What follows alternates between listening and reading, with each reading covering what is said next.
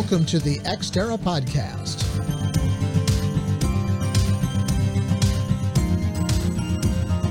The Xterra mission is to explore and discuss the business of space and its effect on the national and global economy, as well as life on Earth. How does what happens in space affect your life every day?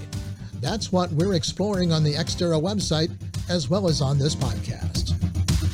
My guests today are Nicola Gomes and Jason Andrews, co-founders of Orbit, which provides state-of-the-art astronaut preparation across all types of vehicles, as well as luxury accommodations, dining, and recreation for future commercial astronauts, their friends and families, and other Orbit customers. And gentlemen, thanks for joining me on the Xterra Podcast. Pleasure to be here with you, Tom. Thanks for having us. Orbit just had its first class of civilian astronaut trainees, and I guess it's kind of no coincidence that comes as we've had the Blue Origin, Virgin Galactic, and SpaceX Inspiration 4 flights. How did that go? Well, it went amazingly well, Tom. I mean, let's say it's really the year one of commercial space flights. So indeed, the time is pretty exciting, and we see an amazingly growing interest in commercial space flight, and these opportunities are only the beginning. So a lot of very motivated people joined our first session, which went amazingly well. And Jason, from your perspective, what did you think? I think it exceeded our expectations. I mean, we started this company with a vision that while everybody else was building vehicles, we would focus on training and equipping the next generation of astronauts. And what we saw firsthand is just the excitement around the industry. And, like what we like to present this as a try before you buy opportunity. As an example, before you spend $400,000 on a Blue or Virgin flight, come to Orbit to see if you're, inclined to enjoy spaceflight. And our customers did just that. And it was an awesome experience. I mean, this is the only opportunity out there to actually sample all different vehicles. We educate you on spaceflight. We then allow you to do a virtual mission on a Blue Origin vehicle, a Virgin Galactic vehicle, Dragon with the cupola, and also on Starship. And it's just amazing because they've read about it, but they don't really understand the differences until you experience it firsthand. So they got a very real opportunity. I mean, some of our guests actually experienced the overview effect, even in virtual reality, which was super exciting. And then we give you the opportunity to then experience zero G and high G, and all that's done in a 3-day time frame. And there's just no other place where you can do that. And that's the benefit of Orbit is, you can actually train to be an astronaut and decide if you want to go to the next step and the next step and the next step. So that's what we do. And that's what we delivered on the first outing, and it was awesome.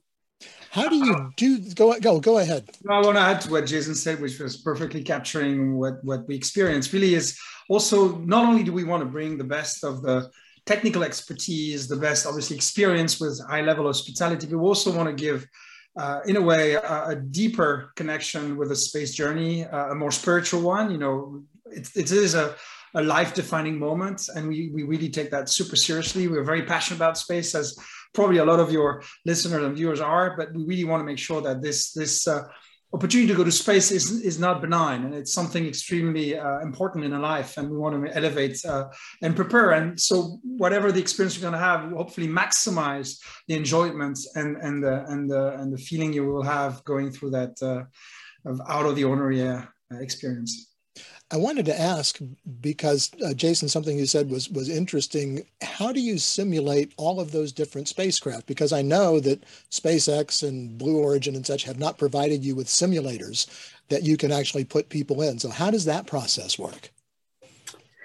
Yeah, it was not a collaborative effort. We had to go and use commercially available media to recreate these vehicles both on the outside and inside. And luckily, there's a lot of public information out there, a lot of images. There's now a lot of video showing from Inspiration 4, but even before that on the NASA missions on what Dragon looks like on the inside. So it is our version of those vehicles, but I think it's also very real. And again, no one's put it in a virtual reality environment and then simulated these missions. So you're taking that's part of what our expertise is the engineering behind this. We train you to be astronauts, and we also understand these vehicles so we can prepare you properly for the journey. How did you conceive of Orbit? That's a great question. So Nicholas and I, Nicholas and I started this journey a while ago, and we came at it from two different, angles. I'm the son of a Boeing aerospace engineer. I've been in the industry my entire career, starting with Kistler Aerospace back in 1995, and started multiple companies with Andrews Space, Spaceflight, and Black Sky, and ultimately Spaceflight Industries. But I always had this passion for commercial human spaceflight, believing that was the future of where it was going. And Nicholas followed a different journey, growing up in his family hotel and doing every job there was there in a hospitality business. And he is also a serial entrepreneur. He started far more companies than I've started, and in tech and other space. And our paths crossed in approximately 2015 when one of his businesses, Space Cargo Unlimited, was looking at sending experiments into space. And my company, Spaceflight, specialized in launching small payloads cost effectively. So we got to know each other, but unfortunately we didn't do business because Nicholas had a requirement to bring his cargo back. I think everyone knows it today as high value bottles of Petrus 2000 wine. Spaceflight could launch them, but they couldn't recover them. And so we got to know each other, appreciate each other's as entrepreneurs. And I think we had this shared passion for the future of space. And so when we had the opportunity, we were both living in Seattle in 2018 and 19 timeframe, and got together and talked about what was next. And next is this future of commercial human spaceflight. And if we wanted to combine our joint passions, for me, it's, putting things into space and ultimately people into space. And for Nicholas, it's preparing people for the journey and the hospitality that comes along with that. So that's our origin story, and Nicholas can embellish on that. No, well said, Jason. You captured it all. I think it's really where we try to bridge. Most of these amazing companies building these vehicles are vehicle centric, and we really want to be people centric. And when you look at the experience, the journey ahead, it has to be the level of engineering excellence and passion that Jason is bringing to our team and our partnership. And I probably bring my own passion and my own journey into my space startup, but indeed, as Jason said, all the foundational passion I have for hospitality and service and really serving experiences. And we will get to some of that a little bit later on, but I know you're both involved in other new space ventures. So talk a little bit about what else you're involved in. Nicholas, do you want to go? I can share that, you didn't allude to it, but I have this company called Space Cargo Unlimited, which is really working on the in-space manufacturing opportunity. We believe that space has much to offer, and that's really a bounding pact between Jason and I. That's the passion that we have. But I've been starting this journey a few years back now to help find solution and better products on Earth. The one I've been focusing on is agriculture, and specifically viticulture. And we've been growing vine on the ISS by surviving the absence of gravity. They gain some better resilience to lesser stresses, namely the climate change related stresses. And to fund this, let's say, out of the ordinary research project, we did age these bottles of wine. And we're selling them to fund the future of that research. So it's actually moving greatly. It's an exciting journey in itself. And this is actually Nicholas's second appearance on the Xterra podcast. We talked extensively about that wine experiment a few months ago. And I know that you did bring the wine back and you got it uncorked. And tell us how that turned out. Well, probably when Jason and I have the fortune to open our complex that we'll be announcing later this year or early next year in the US, we probably will have a nice opportunity to have on the wine menu of our restaurant one of these space wine bottles. So I invite you to come then, Tom, and we will be able to share with your listener gladly. But it is unique, it's different, and funny enough, it's we don't really know why. It's an amazing wine in itself, but it's very space made it very unique. And space made things very unique in general, but that is also true for that wine. And Jason, what about you? What else are you involved in? So I have several previous companies that I founded, and many of them have exited. I started Andrews Space, co-founded it with my wife in 1999, and we were a small system integrator and then became a small satellite producer. In 2010, because we had no way to launch these small satellites to space, I started Spaceflight, which was the first company to commercialize rideshare successfully. We didn't invent the concept, but we were the first to make it commercially viable. And it allowed all these small satellite constellations to proliferate and ultimately led to the rise of all these micro launchers out there. And then in 2013, I started a company called BlackSky, which was taking the satellites we were producing in Andrews Space and the launch services we had with spaceflight and deploying our own constellation to look at the planet in real time, think Google Earth Live. In 2015, we rolled all those companies together to create Spaceflight Industries.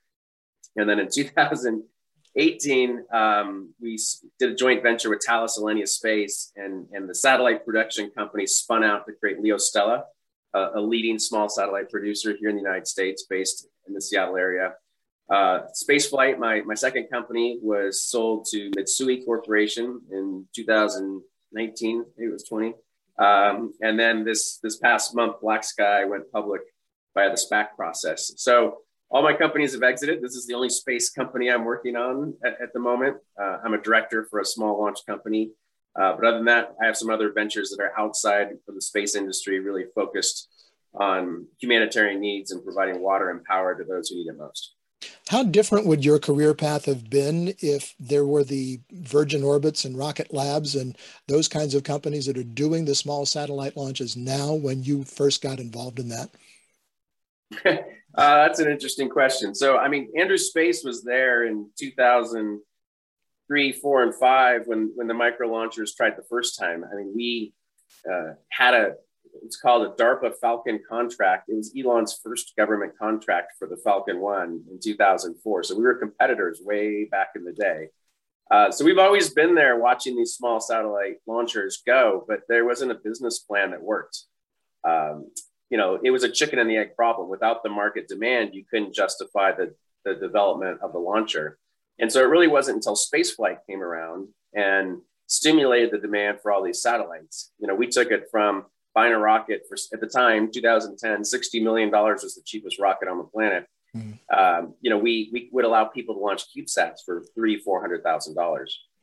And so we had this proliferation with Planet, Inspire, and all these companies you still hear about today, which created this demand, which allowed these small satellite launchers to come around in 2014 and 15.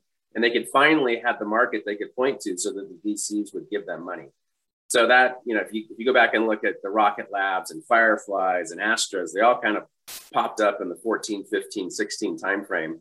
And it was really because of the market developed by spaceflight. And we needed them at the time. In 2014, we were launching mostly on Russian rockets. And then Putin invaded Crimea and it shut off access to that supply. And we didn't have anywhere to go. So we bought a Falcon 9, which was a big, audacious thing to do, especially in 2015. That vehicle was called Sun Synchronous Express, SSOA, and it flew in 2018. And now that's the model that everyone's using. SpaceX is using that model. And I'm excited that all these small launch vehicles are out there and starting to proliferate. So yeah, it would have been a lot easier, but it wouldn't have been possible at the same time. I think this evolution was really important and necessary. And I think that's where Nicholas and I feel like, okay, if the 2010 decade was about the small satellite revolution, the 2020 decade is really about the commercial human spaceflight revolution. And we're excited to be here and really about defining that category. Because again, while everyone else is focused on building vehicles, to your original question, no one's really focused on training and equipping this next generation of people who are going to go to space, either for pleasure or also for profession. And so we're really there. As Nicholas said, we're people-centric, we're experience-centric. We're there to make sure everyone is properly trained and equipped so that they have a very positive experience. And that's what we're passionate about. You can probably see that on this podcast and what we're excited to build here in the coming years. Which brings us very nicely back to present day. Let's talk about what all is involved. And you've touched on this, but let's go a little bit more in depth on what is involved in the training program. Yeah, well, I'll get maybe Jason go more into the details, but we really want to make sure we touch every aspect of the journey, and certainly understanding the various vehicle opportunities, understanding what it takes physically, mentally to get, and then really touching key elements like how you feed yourself in space. But more profoundly, it's also making sure we do something very tailored. Each of one of us has a different view of life, of extreme experience. And as Jason and I said, going to space is not a trivial experience, even though it's in and we're excited about that, more accessible. There's still many obstacles, so it's important to know what is driving you. So also there's a lot of elements of coaching and support in the process. Now, on more of the experience itself, maybe Jason, you can give a more depth to the training itself. Yeah, I mean, I think everyone recognizes, we've seen enough movies, that you just don't get off the couch, strap into a rocket and go. At least you're not going to enjoy it. You might survive it.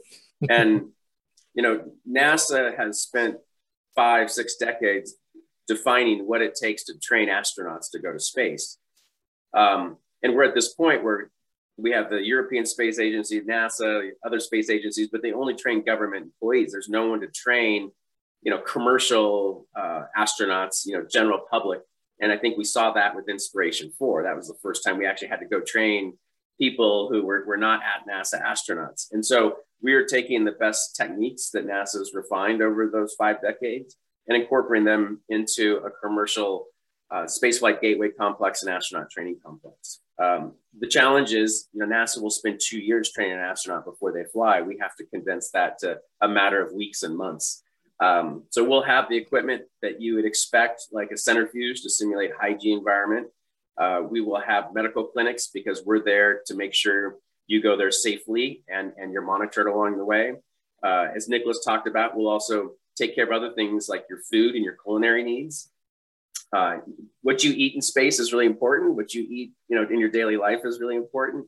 So we're thinking holistically about everything that you're going to need to go there and building that into this facility, which, as Nicholas described, we'll announce a little bit later here where it's going to be and what it'll take. But it's going to be a full astronaut training complex. It's a place where you're going to go and train for, you know, days. If it's a suborbital flight, weeks if it's an orbital flight, and ultimately months if you want to think about going to the moon and Mars someday here in the near future. And you'll stay there and your family will visit you, and it's going to be really amazing. We're talking with Nicholas Gomm and Jason Andrews, co-founders of the astronaut training company Orbit, on the Xterra podcast. Take a moment right now and click subscribe to make sure you don't miss any of the podcasts, or if you're watching on YouTube, any of the videos from Xterra, the Journal of Space Commerce. Gentlemen, who is the primary market that you're targeting right now? So we are focused on people who are preparing to go to space, whether they can afford to go there today or they have a dream of going there at some point in the future. But whereas the current perception is only billionaires can go to space. And I think what we just saw last week with Inspiration4 is really anyone can go to space. You know, yes, it's going to be expensive, but that price is going to come down. So we're really there to train anyone, the general public, and offer the opportunity to experience astronaut training at any economic level that anyone can afford. You know, we're there to prepare you if you want to spend hundreds of thousands of dollars before you go spend millions of dollars. But if you also just want to, we think a lot of our customers will come and train, hoping they can go someday. And we also make our training facilities and experiences available to the general public.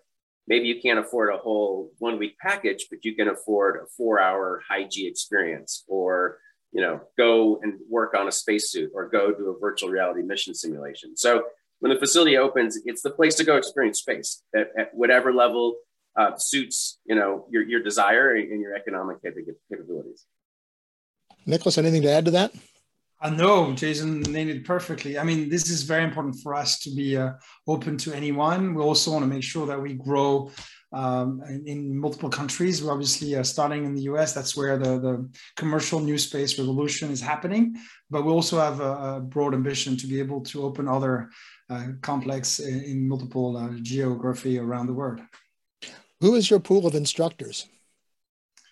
Well, we're very fortunate to have an amazing lead instructor, Brianna Romes, plus a number of very, very amazing contributors. But we will really make sure we have the most effective coaches, the most knowledgeable professionals and experts. A few names you want to drop, and I can share for the European ones, maybe less relevant to your US audience. So Jason, maybe you can share more about our upcoming training, which is going to happen early December in Orlando, Florida. Yeah. So as Nicholas said, Brianna Romes is our director of astronaut training. She spent 12 years at NASTAR. NASTAR is where you go to train pilots for high G experience, hypoxia, and they've also using their centrifuge, have trained most of the astronauts that have gone to space commercially or will go to space. Inspiration 4 trained there. Most of the Virgin passengers have trained there. She trained Richard Branson. So it's great to have this deep capability, but we're also blessed to bring in existing astronauts, past and current, to share their experiences and knowledge about what it's like to go to space, what it's like to experience an overview effect, how to mentally prepare for very uncomfortable experiences. I mean, I think we all recognize that high G and zero G is something that we have no common knowledge of in our everyday life. So it is uncomfortable. And so it's a lot of preparing people, as Nicholas says, mentally, physically, and spiritually for this off-world adventure. And we're excited to unveil more about who we have going forward. Our next opportunity to do astronaut orientation, this is the training, mission simulation, zero G, and potentially high G. Our next session is the first weekend of December in Orlando, Florida, based at the Four Seasons Resort. So it's a great opportunity to come down and experience it firsthand if people want to learn more about what is Orbit and what we will be doing in the future.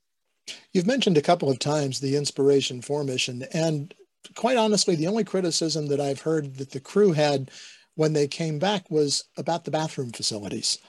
How do you guys address those kinds of issues in your training, and how do you manage those expectations?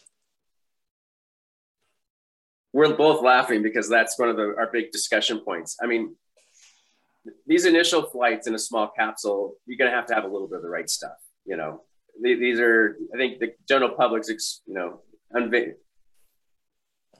exploring what it was actually like during Apollo and to a certain extent the space shuttle to live and work in space. And I think for the next few years, that's going to be the challenge until we have bigger operational systems like Starship that come online, in which case it's not 4 people in a small capsule. You're going to have your own stateroom with potentially your own restroom and whatnot. So things will improve, but that's where training comes in.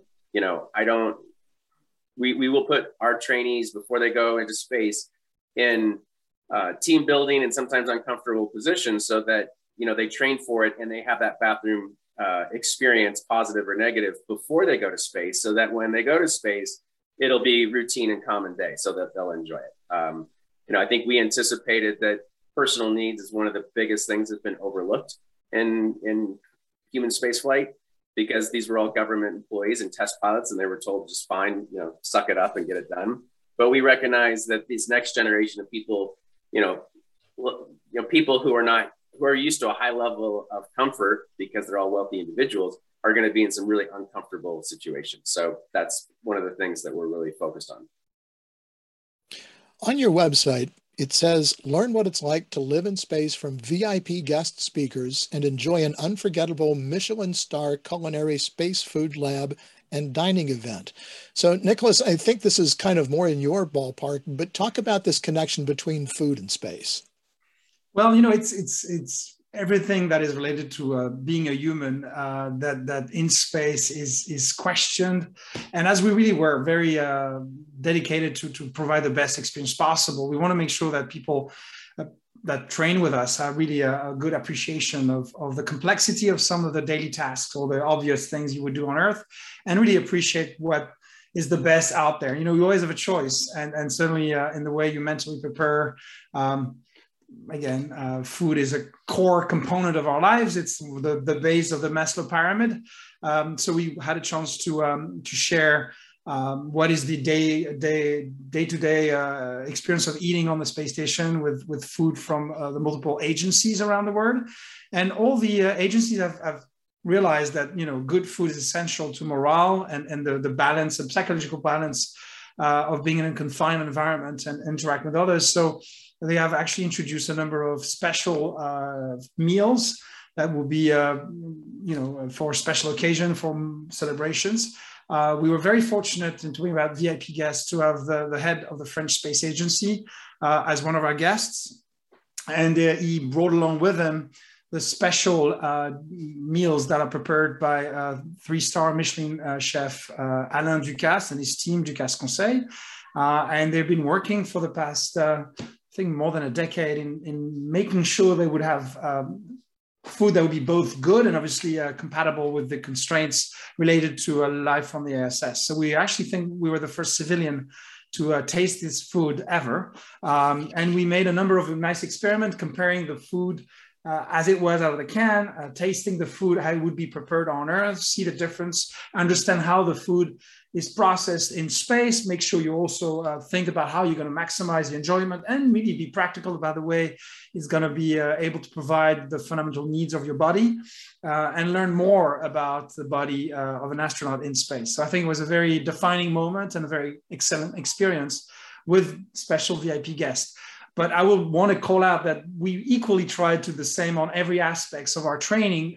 We actually had this amazing zero-G flight, but we wanted to make sure it would be more than just the mere physical experience Jason was referring to. So we were very fortunate to have the actual trainer of Thomas Pesquet, who's currently the ISS captain, the ESA astronaut. So she has, more than 15 years of training the ESA astronauts. So she came, took time to answer our questions and really go deep, up to the point she was our instructor aboard the zero-G flight. So she could be with us all throughout the day. So these are the type of very special guests and very special moment we offer to our guests. I guess the concept most people have in their minds about food in space is applesauce in a bag that they're used to from Apollo and all the video that's been released by NASA. Well, there's that too, and we saw what it is and we could see it, absolutely. But they're also more and more interesting and special thing. And honestly, as we go more into commercial space flight, these opportunities will grow. We also want to play a role in this. And again, we want to bring the best of astronaut training and the best hospitality combined together. So that's really something we're very passionate about too. We're getting a little short on time, gentlemen, and I want to ask you both to respond to this question, and it's one that we ask all of our guests. Look out over the next 10 to 15 years and tell me from your perspective what you see coming in space commerce. I mean, from my perspective, just watching what has changed in the last 10 years and projecting that forward is really inspiring. Like I said, in 2010, the cheapest rocket on the planet was $60 million. And it was impossible to get a small satellite to space. Look what's happened. Now launch is plentiful. The prices are coming down. And I think with the advent of these really large lift systems, led by Starship, but then you also have Blue Origin, Relativity has plans. Obviously, NASA has their capabilities. I think it's really going to open up what commerce can happen in low Earth orbit, but also finally, commercial routine operations out into deeper space, to destinations, whether it be the moon, potentially Mars. And so we just are excited that this is going to be a huge, literally a growth opportunity for everybody. I think we will, Elon has always had this dream of making the species multiplanetary and permanent in a permanent capability. I think we'll get there.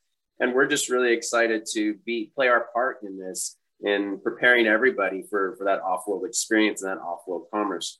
I alluded to it when we first started talking that we're training people who want to go to space both for pleasure and also profession. But we really believe in the next 10 to 20 years that more and more people are going to be living and working in space for a corporation. And so it's much about training them as it is about training people who are going to go there for the pleasure element and the vacation element of it. And Nicholas? I think Jason captured perfectly where we feel we are, and we really share the same view. I think it's really, and all of us are very aware of that. This is such a unique moment of humans back in space. I would only add to what Jason said, that we have one home planet. We should take care of it deeply. We believe in the overview effect as a defining moment to change your perspective. We believe that humans will greatly benefit from going to space for Earth. So that's just what I want to add. It's exciting, but let's take care of our homeworld very, very carefully.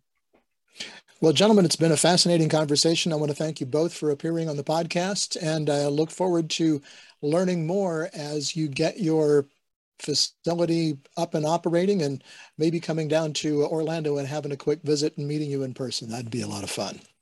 Thank you, Tom. Thank you so much, Tom. That's going to do it for this edition of the Xterra podcast. You can subscribe to the audio version of the podcast on Spotify, Apple Music, and many other popular podcasting platforms. Be sure to click on subscribe to be sure you don't miss an episode of the podcast or any of our other videos. You can also get daily news at xterrajsc.com. And one thing more, to be sure to connect with us on LinkedIn and follow us on Twitter at XterraJSC. Until next time, I'm Tom Patton. Thanks for joining us.